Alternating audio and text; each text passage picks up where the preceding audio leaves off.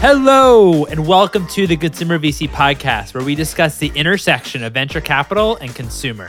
I'm your host, Mike Gelb, and if you're enjoying this show, you can subscribe to my newsletter where you'll receive new episodes a week early. Head to theconsumervc.com and click subscribe. All content and episodes are for informational and entertainment purposes only and is not investment advice. Our guest today is Ben Jones, CEO of Haus Labs by Lady Gaga. As you can imagine, Haus Labs by Lady Gaga is Lady Gaga's clean artistry makeup brand powered by innovation. This was a great conversation and case study around creating a celebrity brand. We discuss how Ben met Lady Gaga, her involvement on the day-to-day with the company, how the company went through an early rebrand, which was really fascinating, as well as their approach to building the product and scale. Without further ado, here's Ben.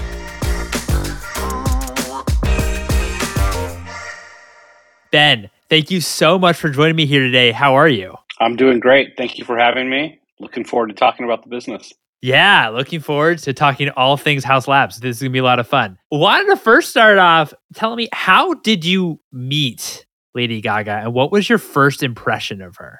Yeah, that's a great question. I'd been at Honest Company and I left in 2017, right as they were kind of going through their transition to focusing more on retail. The first call I got was from CAA, a guy named Michael Yanover, who's a business development guy there. And he said, "Hey, I've heard your name from a lot of people as somebody who's good at getting businesses going. We've got this business that's kind of been sitting in limbo for a year with this phenomenal celebrity that she actually brought the idea to us." And candidly, like just leaving Honest, I was like, yeah, I'm not sure I want to do another, I think I'm good right now. And he goes, "No, you got to hear about this." And I go, okay. So being the cynic that I am, I was like, okay, what D-level celebrity are they going to foist on me? Right. I'm like, am I going to be doing, So we met for lunch and he said, "What do you want to do next?" And I said, "Look, I've had this amazing run of working for, some pretty phenomenal CEOs like Mitch Lasky, Mark Pincus, and Brian Lee.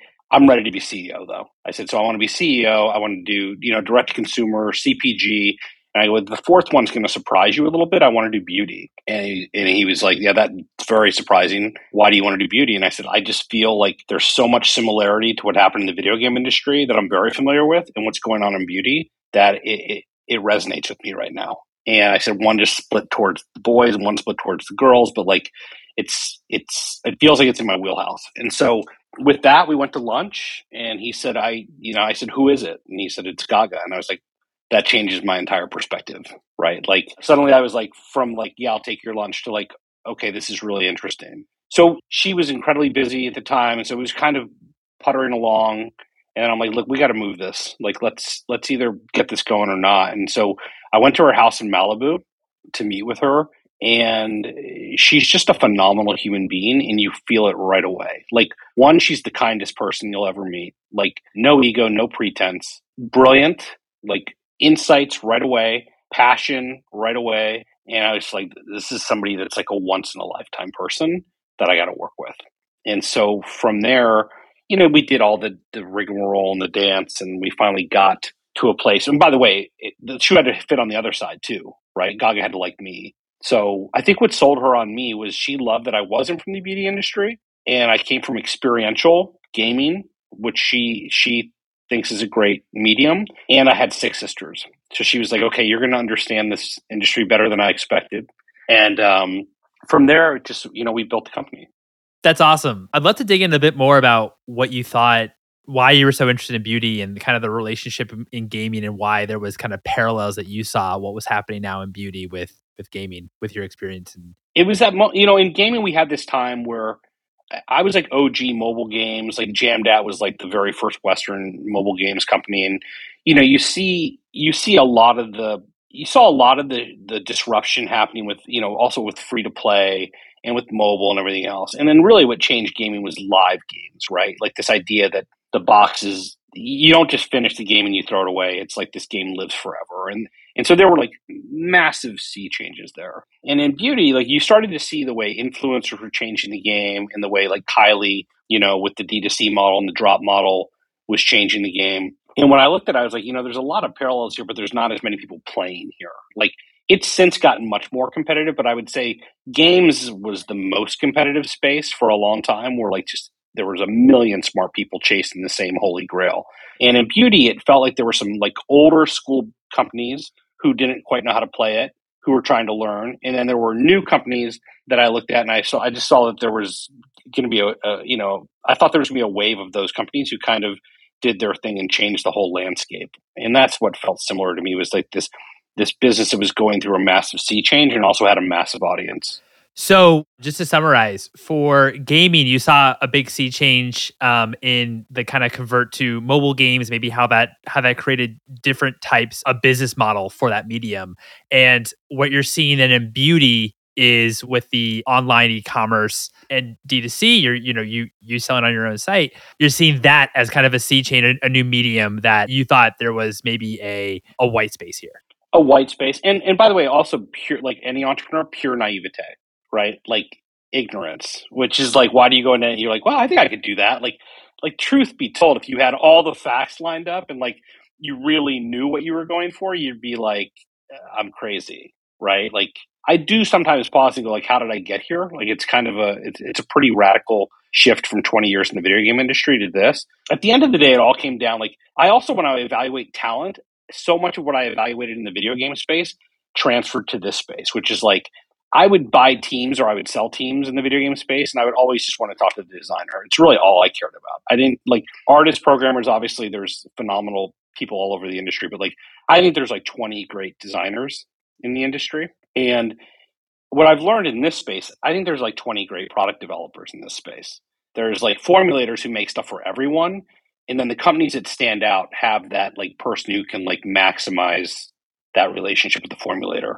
And each of them have this like pillar that you need to build the company: designer, product developer. Where I think beauty's better than video games, I think they're better marketers. So I think the world's best marketers sit in beauty. And so that's been a learning experience for me, is how to interact with them and how to work with them. So how do you think about product when you were talking with Lady Gaga and this company was, coming together? What was, I guess, your approach to actually building out that supply chain and the different number of SKUs or categories that you wanted to enter? So learning, it's been a work in progress, and I learned a lot. So like one, like being self-reflective, I would say when I was at Zynga, I remember there was that gold rush in like 2010 that everyone was going into free to play, and I'd meet all these people and I'd be like, who are these tourists, right? They don't know anything about games, and suddenly they're in all these meetings, and I was kind of like dismissive of them. And then like a year ago, I sort of was like working on some things. I looked at myself, I'm like, wait, I'm the tourist. You're that guy. Like all these people who've been here for 20 years, 30 years, have these careers. And then I walk in and I'm running Gaga's company, and they're like, who is this guy? And why is he here? Right. And so I've learned along the way a lot. I think I try to read people. I have a higher EQ than an IQ, so I try to read people. Right. And I think what I learned very quickly, and Gaga learned faster than me, was the type of people we needed in the company to do what we wanted to do. And I learned in beauty, there's a huge difference between people who come from founder companies and then bigger companies. So we had to do a lot of work with getting the team right. I did a massive, the first 2-3 years of the company were really challenging because we were finding the perfect mix on who could complement Gaga's vision and embrace it rather than like try to push their own vision. Because Gaga is one of these people who's so forward thinking and so smart, you really got to kind of trust her and run with it, even if it doesn't totally make sense to where the business is. And so I focused always on product for the company, but I didn't quite know how to build the product that was going to win when I started, if that makes any sense. So, I put together a team, very talented people, but they weren't necessarily the team that wanted to build what Gaga wanted to build. They had their playbook from, their companies, and they wanted to build that, which is totally fine, but not with Lady Gaga. Because if you have Gaga the approver, versus Gaga the creator, you're not going to build an awesome company. And so when we started, I put too short of timelines on the team. I tried to get to market too early and thinking speed would be our advantage. And the truth is, like, innovation and making the best product in the world is the advantage. And in this space, you cannot do that in 9 months to a year, which is what I pushed the team on. You really need 2 years to do it, 2 years to build the product correctly. So we swapped the team. We swapped out, in our first, we pretty much have a new company now. right? From a personnel standpoint, and we brought on people who were founder led, used to working with founders, and also we got lucky in some respects. Gaga attracts the best because they love her and they want to work with her. So we were able to put together this really rock star team. And then for this chapter 2, we just launched with Sephora last week on the 500 doors. It's all new product, every single SKU. So every single SKU is new. We went clean. We overhauled everything, and we took a swing for the fences. We knew we couldn't tweak what we originally launched with and make it successful to the level we wanted it to. That's really helpful. And I mean, it's what fascinates me is, Lady Gaga, probably one of the busiest celebrities in the entire world, right? Touring, acting, engaging just in a number of activities. And how does she engage and interact with the brand and team, and the actual role that she plays within the company? If you don't mind, walking me through that. Yeah, no. So I think it's evolved over time. So look, as I learn about her and she learns about me, we learn okay, here are his strengths, here's my strengths, here's her strengths, and how do I empower, her and the team to listen to these things that we want to do. And so where she spends the majority of her time is on product and creative, right? So, and not only that, by the way, she's much more, you'd be surprised, she's much more like brand systems. So she came to me a year ago and was like, we really got to get our brand systems stronger. So when I'm not there, everything's cohesive in the way it flows.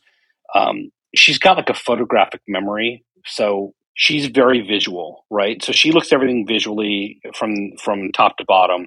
She also everything has to flow in a certain way, and she's a perfectionist. So she handles all the stuff that is consumer facing. I handle all the day-to-day operation stuff and the non-sexy stuff, let's say. And that's the way we kind of divide and conquer. And then there's times when she has to go do her other jobs. So then that's where the team really plays the part of we got to carry on while she's not here. That makes a lot of sense. I mean, it doesn't surprise me either that Gaga would be also very involved on the brand system side. I mean, one of my favorite books, I don't know if you've read it, Monster Loyalty, how Lady Gaga turns followers into fanatics, and just every single part, every single little thing that she does in order to get her fans more involved, and how just her interaction with people that follow her, it's pretty incredible. I'm of the belief that we've only scratched the surface of what Gaga's the mark she's gonna make on this world before she leaves. Because I just watched the way she's so committed to perfection and so committed to her latest tour, Chromatic. I got to see it in Chicago, and I'm sitting there watching. I just know the amount of time she had to prepare for it and what it took to do it in that period of time. And the fact that she's able to nail that. Then while she's on tour, she's doing TikToks for us in her hotel room that are getting 10 million views in 2 days. And then she's going to do, she's doing a mental health campaign with her mom. And it's truly incredible when somebody is able to do multiple things and do them all at a high level. But it's because she's got incredible focus. So far better than I have. I jump a lot. She is so when she's working on Haus Labs, she will eat, drink, sleep Haus Labs 16 to 18 hours a day. And that's where her head is. When she switches tracks to music, then she's going to switch that track. And then we're going to make sure we have stuff in the can and we're ready for it and everything else. But she doesn't cross-pollinate. She doesn't dance on 3 different things. She's very highly focused on whatever she's working on. Appreciate you paint a little bit of a picture about just how she's just involved in different activities. And, a little bit of a day in the life, which is amazing. As you kind of mentioned, when you were actually thinking about getting into beauty and personal care and thinking about these categories, you mentioned, Kylie Jenner. There's a lot of, celebrity launches in the past few years. And, there is some argument to be made, and it's been made on the show, that consumers might be a bit fatigued of these types of brands that are maybe celebrity led. How do you think that Haus Labs have maybe broken the mold here and kind of cut through that, kind of noise of, as you said, when you were first approached, you're like, okay, what B celebrity wants to start, a brand now? So how do you think about the whole break through the noise part of your business? Yeah, product number one, right? Because part of the problem is, and this isn't a celebrity issue, this is a business issue. If people are slapping names or not really thinking through a product for the end consumer and then putting it out there, it doesn't have a very long shelf life. There are people who can go over and above that just because they have such reach, and they will survive for a while, but eventually it catches up to them. So I think when we benchmarked this chapter 2, we said, okay, we are not, while we're going clean with our ingredients, we are not benchmarking against other clean companies. We are benchmarking against luxury brands that we can compete with, even though we're not putting ingredients in there that might not be great for you. And so, like our foundation, which we just launched, we weren't benchmarking against other clean foundations. We were benchmarking against, the Armani Silk. We were benchmarking against like world-class foundations that have been around forever.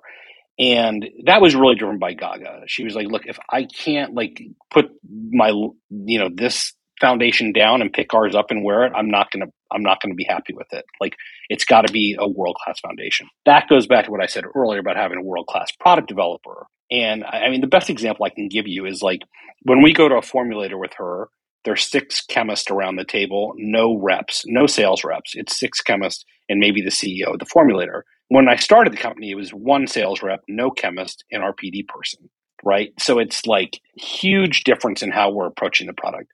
So what makes me the most happy right now is watching the customer reaction to our foundation, because it's a best-selling, we just launched it with Sephora. It's a best-selling foundation. But the reviews and the TikToks and everything else that people are doing are like, they're blown away by it. So in a way, I think we knew we had to go over and above being a celebrity brand, because it actually hasn't been an advantage for some brands. It's actually a detriment, because people are just like, who slapped their name on this product? And I just think with Gaga, she's a force to be reckoned with, and you can't deny that her handprints are all over this thing, and the customers can feel that too. So the authenticity of her kind of level of involvement with the product, and wanting the product to be perfect for her, and if it's perfect for her, then it might also be perfect for her friends. But it stems from a very authentic place. Reminds me a lot. I think it was the third interview that I did on the Consumer VC podcast was with Nicole Quinn at Lightspeed, and she was talking up about Haus Labs. This was back in 2019, but she was saying how Lady Gaga's hands are just all over it. Now, originally, you decided to launch on Amazon. Why wasn't that so successful? Yeah, that's a great question. And it's one I've thought about a lot, because like I dealt with Amazon, coming from my background, I had dealt with Amazon. And when we were approached with the opportunity, I originally said no, just thought it was too early in our existence. And we wanted to control our own destiny and everything else. And then we, So Amazon came to you. Is that what happened? Yeah, they thought they had they had an opportunity around Prime Day. They wanted to launch a brand for the first time ever, and they really let us in the kitchen. They did a lot for our company, and they embraced us in a way that I don't think they've done with many companies. Ultimately, I think that the challenge is this, and this is why we're at Sephora. Sephora are the best brand builders in the world, right? For beauty. So you have Ulta, who's a phenomenal retailer, but probably better at scale when you're at scale as a brand. Whereas Sephora has kind of a track record of over and over again taking brands that maybe don't have great brand awareness and introduce them to the world. They have the best trained salespeople and everything else. So like that is a big part of like when you launch a brand that you need in beauty. Even with Lady Gaga, you can't just rely on that person. You have to have the whole like story and the whole world combined. With Amazon, it's not a discovery platform, right? It's a I know what I'm buying and I go there and I buy it platform.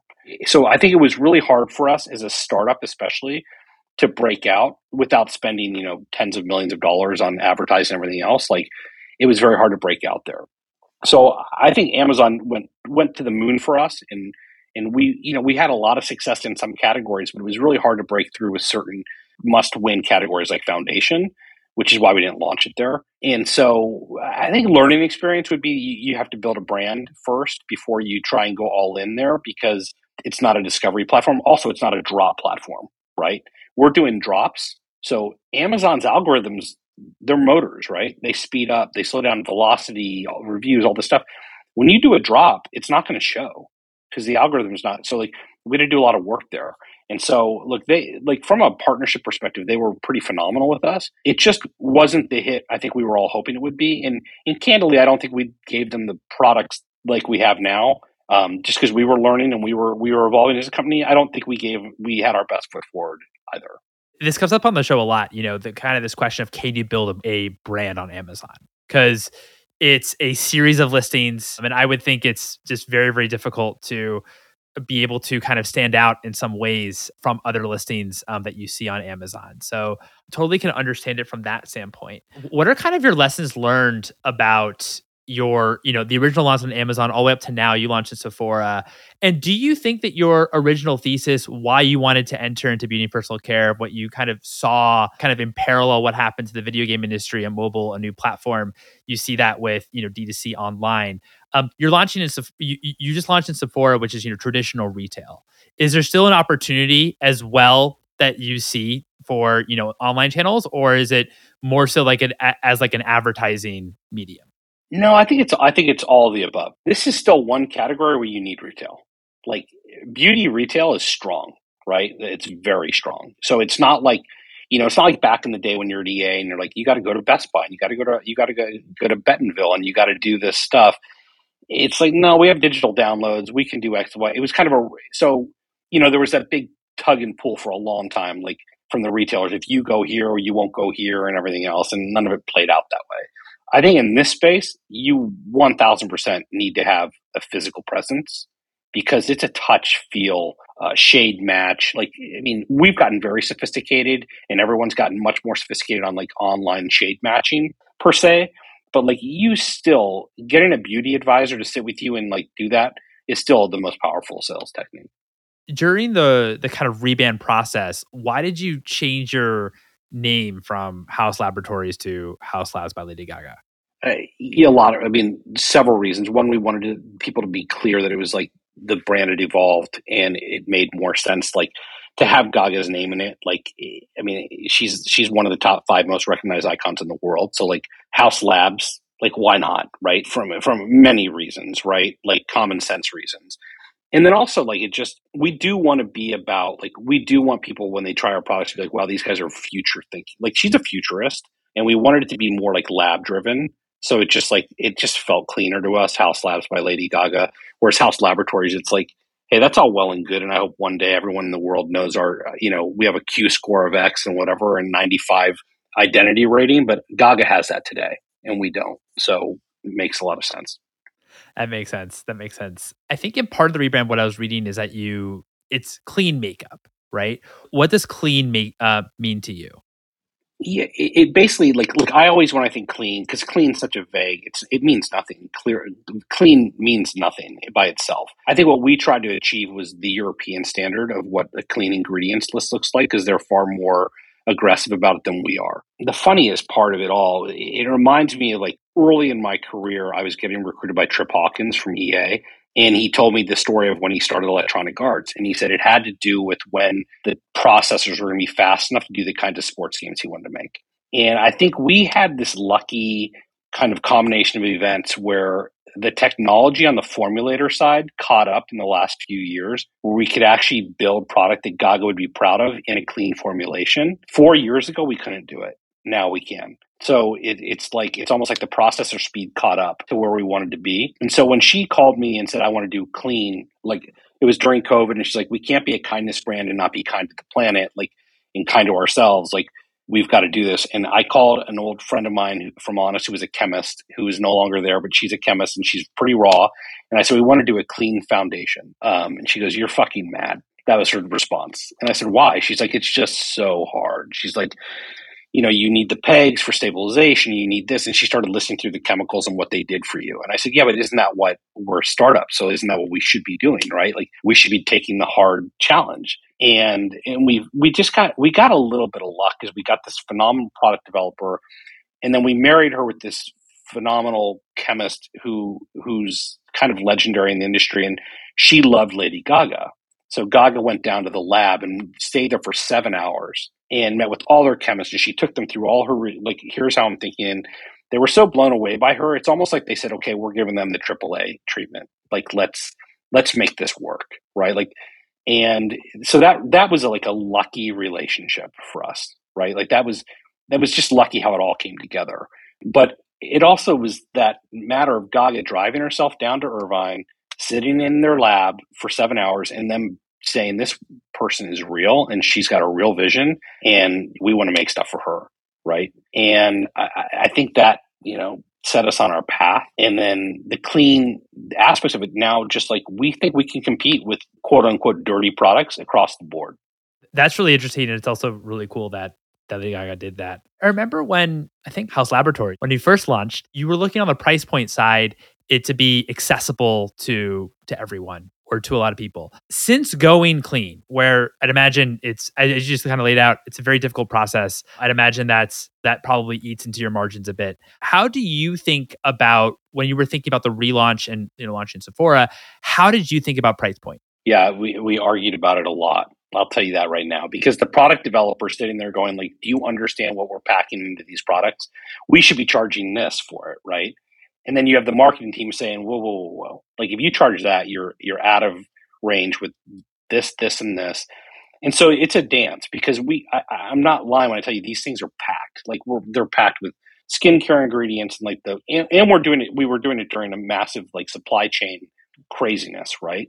So like I think as a founder and as a CEO, what I look at is like, okay, don't plan for what's happening in chaotic moments, plan for steady state. So like our goal for this year has been like, it's been a pretty simple goal, like a path to normalcy, which sounds silly, but like normal to me means like you're operating under normal conditions, right? Like you don't have ports backed up, you don't have this, you don't have that. Like, so if you say to me, Ben, you're going to take margin pressure, I'm like, okay, I can take margin pressure for a year, but I can't take margin pressure for 5 years.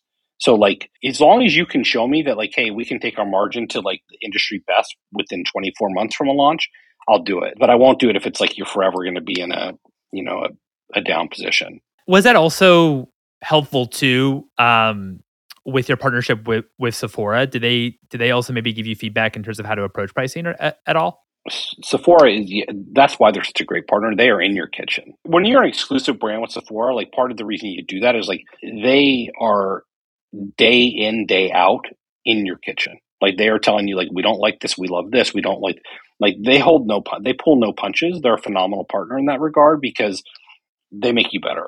That's awesome. How also have you, I know you talked a little bit about Lady Gaga releasing, TikTok videos about Haus Labs that of course have been seen by millions, but how else do you kind of leverage Lady Gaga's existing community to help drive product sales and bring maybe higher repeat rates, higher loyalty for Haus Labs?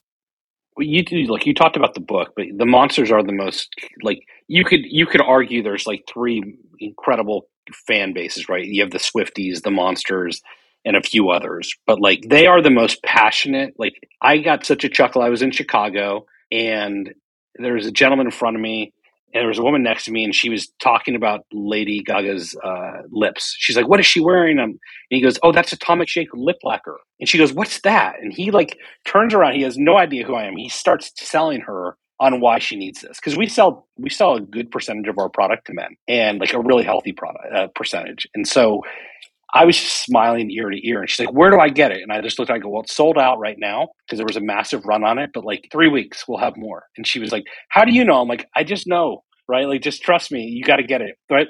And, but her fans, like when we launched the relaunch, they were printing posters in foreign territories, like in Paris, in the UK, and putting them up on bus stops on their own dime. So like, that's the way. And one of the things I'm not going to go too into it now because I don't want to give it away too much, but like, I think there's a massive opportunity for what happened in the video game industries with beta launches and building out community. In the beauty industry, one of the things I don't love about it is you pretty much push your poker chips in all the time because you don't get the fan. Like in video games, we could like test, right? We'd do soft launches in Australia and Canada and Philippines and everything else. And like you'd have general ideas, like, especially at Zynga, like we'd know when we launched a game, like how big it was going to be. In beauty, it's like, okay, well, we know this category is big. We're going to do this. Like, okay, let's go. And that's scary, right? As any company is like every time you're launching, you're pushing your chips in. So I would love to get the monsters more involved in the development process, like literally give them updates on like, hey, here's a product like we're trying to get out, but we got, more builds to do. Here's what we're trying to get with it. What do you think? And even sending out little lab samples to people. That's where I think we can be disruptive. And that's, I think, a phase that's coming soon without spelling it all out. But like, I want to do a lab series that's much more, customer facing. I'm interested to see how you think about the category broader. Makeup just has a category broader. We've seen a resurgence during now post-COVID with people maybe going back to work, going out to being able to go out to restaurants and which is great and to, bars and what have you. How have you seen or what are you thinking about how beauty is going to continue to evolve? And what are maybe some trends and categories that are most exciting to you right now? I think we were ahead of the curve, and it was really Gaga's foresight putting skincare benefits into makeup, right? So you look at, like, for example, the foundation, we have fermented arnica.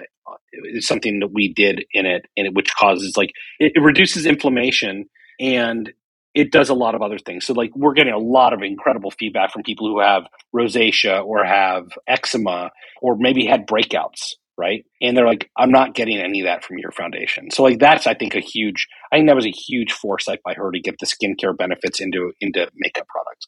I think, look, obviously sustainability is still top of mind for a lot of the younger consumers, more so than the word clean. They want to know, like, okay, are you walking the walk, right? Like, are you walking the walk? Are you talking the talk? We're a kindness brand. We're an inclusive brand. So when we launched the foundation, like, we had to move heaven and earth to get 51 shades done. It's not easy to do 51 shades. It's, an incredible amount of work, but it was like, there was no way we were going to launch where, like, everyone didn't feel that we had thought of them when we were making it. So that's table stakes now. I think if you're not an inclusive brand, like, good luck. But where it's going, I think technology can play in this space. Like, you start to look at companies who are doing really smart matchmaking, and it's all algorithmically done with foundations and other things. They're getting really sophisticated.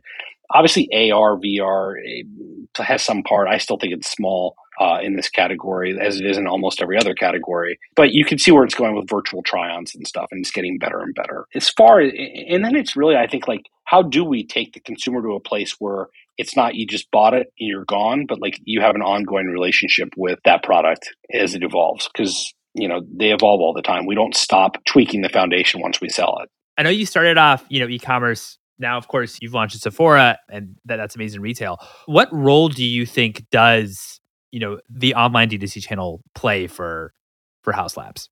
Yeah, I think it's our best storytelling. Look, like, Sephora is an amazing storyteller, but they got to tell stories for 100 brands, for 200 brands, whatever it is, right? This is where, like, her fans come to us. They're obviously going to Sephora as well, but they come to our site. They come there, like, they know, like, we have a phenomenal social team. Gaga has also, like, evolved so much. Like, if you think about her role over the last 4 years, she started more as, like, she's here, right? You're a fan and Gaga's up there and you kind of know her, but you don't. She's engaging right now. So she's on TikTok. Like, this woman did this awesome TikTok about the foundation and how she loves it, and Gaga comments on it. Well, the effect that has on these people who've loved her their whole life and everything else, like, it's really amazing. And, like, then they know how involved she is. So, like, she's, I think, also evolved her own approach. She's far more engaging with the customers because she's so proud of what we're building right now. Right. And I think that's the other thing. Like, if you're working with any celebrity, they're a perfectionist and they're artists. So if they're not thrilled with whatever they're selling, it's not going to be as effective. And so letting her, drive that product from A to Z has made her so much more excited about the way she supports it. I agree. It makes a lot of sense actually reaching out to your fans and kind of being part of them and not just feeling like, as you say, like, you're actually separated from them, but you actually are engaged with people that, of course, love your product. Kind of be part of the conversation and have it actually be a conversation, which I think is really cool. Who are some of your role models personally when you think about product and customer experience? That's a great question. I don't know that I have a particular role model other than I know how important it is. What I would say is, when I was at Zynga towards the latter part of my tenure there, I was running the green light, and, like, I remember, like, playing through all of our games and kind of having a very candid conversation with Mark and being like, I think our games stink, right? Like, I'm like, have you played all of our games? And he's like, what do you mean? I go, like, we have a great central product management group. The problem is they give best practices to each other and they enact them in real time. So all of our games play exactly the same, right? And it was kind of this aha moment for me. I think it was kind of an aha moment for him because he went home and played them and he was like, uh-oh, right? And I think from a product perspective for me, like, I also just have learned over time, like, everything else is a support function, right? Like, I'm a support function. If I'm in sales, I'm a support function. Because if your product's not phenomenal, your job's so much harder. And, so, like, we learned some hard lessons at Honest. When I got there, they were on a trajectory that was really high flying and they had product hiccups, right? They had recalls and they had other things that hit them, and it stopped us in our tracks, right? And so when we started this, like the one thing I will tell you from the get-go, we worked with the best formulators in the world because I said, like, we cannot take chances on product. That we've got to work with tried and true who can scale, who can do this stuff. Where I got that takeaway from, I honestly can't tell you. Like, I don't know. I just know that I knew it was, from day one, I knew it was critical. I think the only thing that gets in the way of that is ego, because nobody wants to think they're a support function. But the fact of the matter is, I'll gladly support great product all day. I hate supporting shitty product. It all comes back to the product, right? It all comes back to the product. How did you feel during the chapter 2? I know it's only been a week, but how did launch go at Sephora? It went phenomenally well, and I think like they're very happy. We're very happy. I went into this launch thinking, okay, it'd be great if we could have one product that's already cut, because we did launch with 25 doors with them earlier in the summer, and we've just had a lot of good momentum lately. So I sort of feel like it's a bizarro world from where we were sitting a couple of years ago, and even last year. It was like there were a lot of question marks, right? So just seeing the reviews, seeing the customer feedback, seeing the way that the shoppers are shopping it's just been like really, really positive. And I can't go into like numbers, but I can tell you, like, we can talk about being a bestseller there right now. And to be a bestseller there is really hard to do. So far, so good. That's great to hear. What's one book that's inspired you personally and one book that's inspired you professionally? So my wife would tell you I'm not a big reader. She gives me grief all the time. She's like, you could be reading right now. Shoe Dog is a book that I love by Phil Knight. And actually, Bing Gordon made us all read Save the Cat. I don't know if you've ever heard of that book. It's a screenwriting book. And basically it's about like there's like 10 architectures in all screenwriting. Like all movies come down to like 10 basic architectures. Once you read it, it's really good if you're in any creative class, like to read that book, because it will just show you like, okay, don't overthink things. Like there's the boy meets girl, there's the reluctant hero, there's the this, that, the other thing. So like that book was very impactful on me as I think about business in general.